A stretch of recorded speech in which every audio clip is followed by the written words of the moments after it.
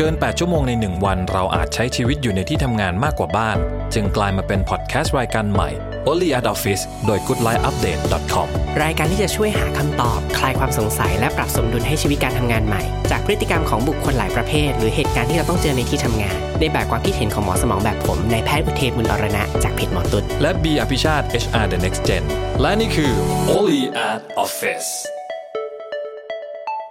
สวัสดีครับสวัสดีครับสวัสดีทางกล้องด้วยครับ EP ที่7แล้ว EP ที่7แล้วของพวกเราครับวันนี้ Only at Office วันนี้มีความดราม่านิดหนึ่งแล้วก็อาจจะมีความรุนแรงร้ายแรงเกิดขึ้นยังไงวันนี้เราจะพูดถึงเรื่องของการเมืองและความขัดแย้งครับในที่ทำงานเราจะมีวิธีการเอาตัวรอดจากสถานการณ์แบบนี้ได้อย่างไรครับคุณหมอขอยกตัวอย่างที่ฉันก่อนแล้วกันนะเพราะว่าจบจากมหาวิทยาลัยธรรมศาสตร์และการเมืองครับ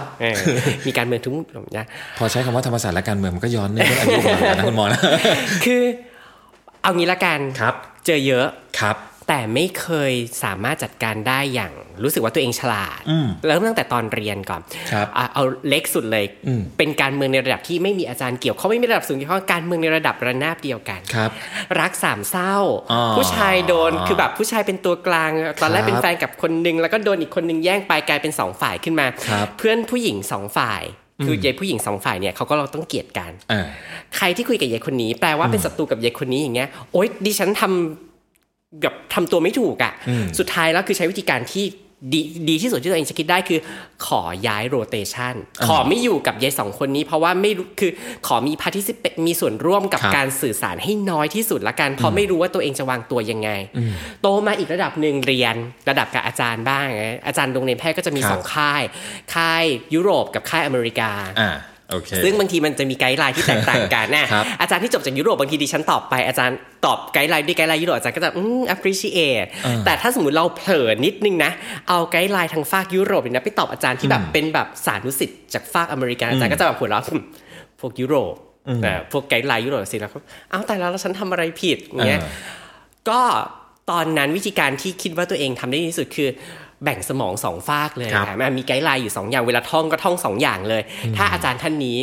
เบสิกแล้วมาจากที่ยุโรปก็จะตอบสไตล์ยุโรปถ้ามาจากอเมริกาก็จะตอบสไตล์อเมริกาถ้าไม่รู้ว่าอาจารย์มาจากไหนก็จะบอกอาจารย์คะถ้าสมมติเป็นยุโรปจะเป็นแบบนี้นะคะถ้าสมมติไกด์ไลน์ทางอเมริกาจะเป็นแบบนี้ก็จะดูเหมือนแบบเป็นพหูสูตรอ่านมาเยอะหน่อยนึงแต่จริงๆแล้วเหนื่อยบอกเลยว่าการเมืองในชีวิตที่ผ่านมาเนี่ยไม่เคยมีวิธีการฉลาดรับมือและวิธีการที่รับมือที่ใช้อยู่ปัจจุบันก็เหนื่อยEP นี้ดิฉันอาจจะไม่ค่อยมีบทบาทอะไรบ้างดิฉันอาจจะโยนยังไงแบบยังไงดิฉันเป็นหนึ่งในผู้ที่เป็นผู้รับเคราะห์ละกันเป็นเหยื่อในทางการเมืองที่ทำงานบ้างต้องถามดีแล้วล่ะว่ามีวิธีการฉลาดในการรับมือไหมคะไม่มีครับ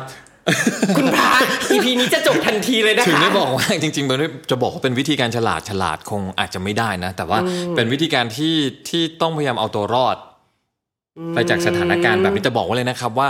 ธุรกิจไหนก็ตามที่การเมืองรุนแรงนะครับองค์กรไหนก็ตามที่การเมืองในองค์กรมันรุนแรงเนี่ยมันมีแต่สร้างบาดแผลให้กับองค์กรเพราะฉะนั้นวันนี้ถ้าคนที่ฟังอยู่นะครับเป็นคนที่ฟังอยู่เป็นระดับผู้บริหารไม่ว่าองค์กรจะเล็กจะใหญ่แค่ไหนก็ตามนะครับพยายามระมัดระวังไม่ให้เกิดเรื่องพวกนี้เกิดขึ้นการเมืองในองค์กรการเมืองในการใช้ชีวิตปกติของเรานั้นมันเป็นเรื่องธรรมดาที่มันมีโอกาสที่จะเกิดขึ้นได้นะครับแล้วการเมืองบางครั้งอาจจะมีจะเรียกว่าอะไรดีอาจจะสร้างให้เกิดผลงานที่ดีขึ้นมีความเป็นไปได้เช่นเมื่อเกิดการแข่งขันระหว่างทีมเกิดขึ้นแล้วสุดท้ายผลลัพธ์ที่มันเกิดขึ้นเนี่ยมันอาจจะผลลัพธ์รวมนะที่มันเกิดขึ้นเนี่ยมันอาจจะได้มากกว่าการที่ทุกคนสมัครสมานสามัคคีกันก็ได้แต่ว่าถ้าองค์กรหรือผู้บริหารควบคุมได้ไม่ดีแล้วมันมีโอกาสที่จะเกิดความรุนแรงในที่ทำงานเกิดขึ้นเพราะการเมืองเนี่ยมันก็เป็นอย่างที่คุณหมอบอกทุกคนไม่อยากเป็นเหยื่อทุกคนไม่อยากที่จะเหนื่อยกับการที่จะต้องเฮ้ยทำไมเราต้องเวิร์ก2แบบในขณะที่จริงๆเรามันทำแค่อันเดียวแล้วมันก็ถึงจุดเป้าหมายที่เราต้องการได้แล้วทำไมต้องมาแยกทำ2ส่วนเพราะฉะนั้นการที่มีการเมืองที่มันเยอะเกินไปในองค์กรยังไงก็ไม่ใช่เรื่องดีแน่ๆแต่ทีนี้คำถามคือถ้าวันนี้เราต้องมาอยู่ท่ามกลางสถานการณ์ที่มีการเมืองในองค์กรเนี่ยเอาตัวรอดยังไงวะเราเป็นมดตัวเล็กๆเลยสมมติคิดว่าสถานการณ์พี่คิดว่าสถานการณ์ที่มันมีความเป็นไปได้ที่จะเกิดขึ้นคือโดยส่วนมากของการเมืองในองค์กรเกิดจากการที่ผู้นำ2คนมีผู้นำ2คนแล้วทั้ง2คนเนี่ยมีวิธีการมีทิศทางในการทำงานที่ไม่เหมือนกันในขณะที่เราเองเนี่ยเป็นคนที่เป็นผู้ตาม ของคนนี้อยู่เพราะฉะนั้นมันจะเกิดอาการในลักษณะที่ว่าถ้าผู้นำคนไหนมีโอกาสที่จะเติบโตได้มากกว่านึกออกไหมสมมุติวันนี้เอาง่ายๆนะสมมุติสถานการณ์แบบคล้ายๆเลือดข้นคนจางได้ดูไหมไม่ได้ดูสมมุติเป็นสถานการณ์แบบนี้ว่าเป็น family business นะครับมีลูกชาย2คนลูกชายคนโตกับลูกชายคนรองสมมุติว่าลูกชายคนโตสถานการณ์เราเป็นลูกน้องของลูกชายคนโต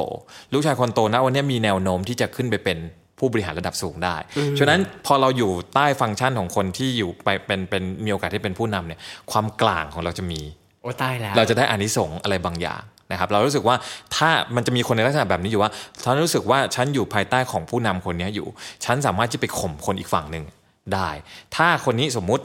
หมอทำผิดอะไรสักอย่างหรือหมอจะมาขอให้พี่แก้รายงานอะไรสักอย่างเนี่ยบอกไม่แก้แล้วเราเดินไปฟ้องคนเนี้ยแล้วคนเนี้ยก็จะเดินมาบอกคนหัวหน้าอีกฝั่งนึงว่าไม่ฉันไม่ยอมแก้เพราะฉันจะไม่ยอมทำตามแนวทางของคุณ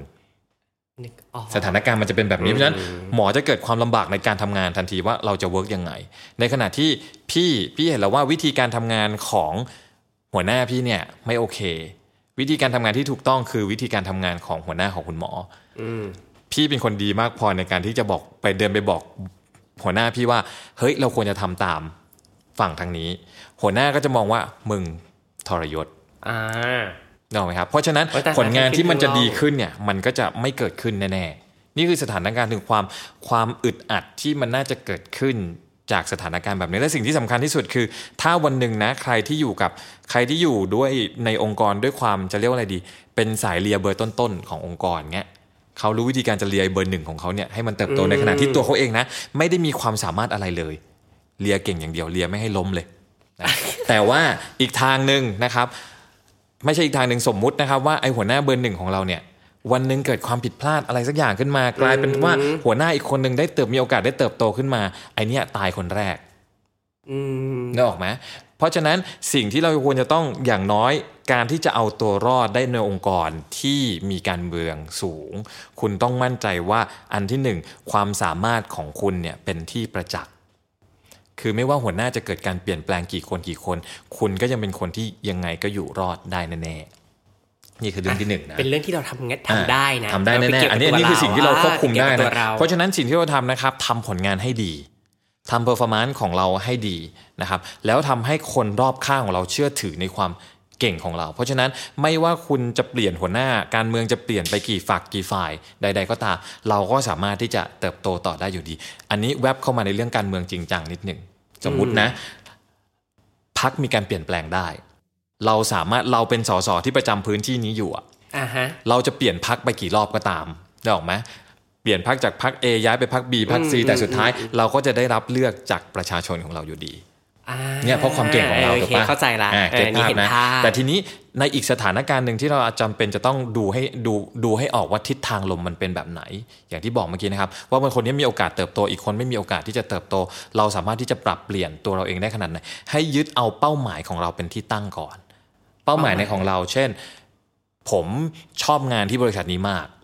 ชอบบริษัทนี้นี่คือบริษัทในฝันและงานที่ทำงานที่นี่มันคืองานในฝันเพื่อนร่วมงานดีหมดเลยปัญหาอย่างเดียวคือเรื่องของการเมืองเพราะฉะนั้นเป้าหมายของเราคือยังไงก็ตามเรายังอยากทำงานที่บริษัทที่นี่แล้วอยากเติบโตกับบริษัทนี้ไปเรื่อยๆเพราะฉะนั้นมันไม่ใช่เรื่องแปลกที่เราจะปรับทิศทางลมของเราไปตามคนที่เป็นผู้นำนี่คือการเอาตัวรอดถูกผิดไม่รู้นะเพราะเราอยากอยู่ที่นี่นะสิ่งที่สำคัญแล้วคนจะใช้คำนี้บ่อยๆคืออยู่ให้เป็นแต่ว่าอันนี้นิดนึงขอแอบนิดเวลาที่คำว่าอยู่เป็นเนี่ยนะเวลาที่เราเห็นบนอินเทอร์เน็ตบน Facebook บน Twitter หรือคนพูดอะไรอย่างเงี้ยมันมักจะออกเป็นแบบยายคนนี้มันอยู่เป็นคือมันแบบออกไปทางแนวแบบเนกาทีฟนิดๆแต่จริงๆทั้งเท่าที่ฟังพี่พูดมาคือมันเป็นสกิลนะมันเป็นทั้งสกิลแล้วมันเป็นธรรมชาติของการเอาตัวรอดด้วยนะของการเปลี่ยนแปลงเราต้องอยู่ให้เป็นในทุกๆเอาง่ายๆนะวันนี้ครับถ้าเราอยู่ไม่เป็นเราจะใช้ Facebook เป็นไหมไม่ได้สิถูกไหมครับถ้าเราอยู่เป็นเราก็ต้องปรับตัวไปกับสถานการณ์ที่มันเปลี่ยนแปลงไปเรื่อยๆเรื่อยๆเนี่ยคือการอยู่เป็นแต่บางทีเราใช้คำว่าอยู่เป็นมันกลายเป็นคำเนกาทีฟไปตั้งแต่เมื่อไหร่ไม่รู้แต่มันอาจจะเป็นคำเนกาทีฟที่มันไปแปะกับคนที่อย่างที่พี่บอกเลียเก่งเบิร์นเก่งอย่างเดียวแต่ว่าไม่ได้มีความสามารถจริงๆในเรื่องเหล่านั้นน่ะนึกออกปะเพราะฉะนั้นเขาไม่สามารถที่จะเติบโตต่อไปได้ถ้าเกิดว่าเขาขยับฝั่ง ไม่เป็นแต่ถ้าเขาขยับฝั่งเป็นเขารู้ว่าเขาจะต้องเดินไปในทิศทางแบบไหนแล้วรู้เป้าหมายของตัวเองเขาสามารถที่จะอยู่รอดได้ในองค์กรอย่างแน่นอนแต่ถ้าเกิดว่าเขามีเป้าหมายอย่างหนึ่งว่าจะต้องยึดถือในความเป็นตัวของตัวเองอยู่ตลอดเวลานะครับมีจุดยืนเป็นของตัวเองถ้าหัวหน้าเกิดการเปลี่ยนแปลงและมีวิธีการที่ไม่ใช่วิธีการที่เขาควรจะต้องทำงานด้วย follow แบบนี้ไม่ได้คุณก็ต้องหาองค์กรใหม่ที่จะอยู่นะทางเลือกมันมีอยู่2อย่างนะครับจะอยู่ให้เป็นหรือไปอยู่ที่อื่นเลือกเอานี่คือวิธีการตอบโต้กับการเมืองและความขัดแย้งในที่ทำงานเพราะฉะนั้นจริงๆอยู่เป็นมันก็ไม่ใช่ว่าไม่ดีเนาะมันไม่ใช่ไม่ดีมันคือวิธีเอาตัวรอดแบบหนึ่งเท่านั้นเองแต่หลายๆครั้งอย่างที่คุณหมอบอกแล้วว่าเวลาที่เราไปมองว่าคนอยู่เป็น negative จริงๆตัวเราเองอ่ะอาจจะทำได้ไม่ถึงเขาจริงๆเหมือนอิจฉาอิจฉาที่เขาอยู่เป็นอ่ะ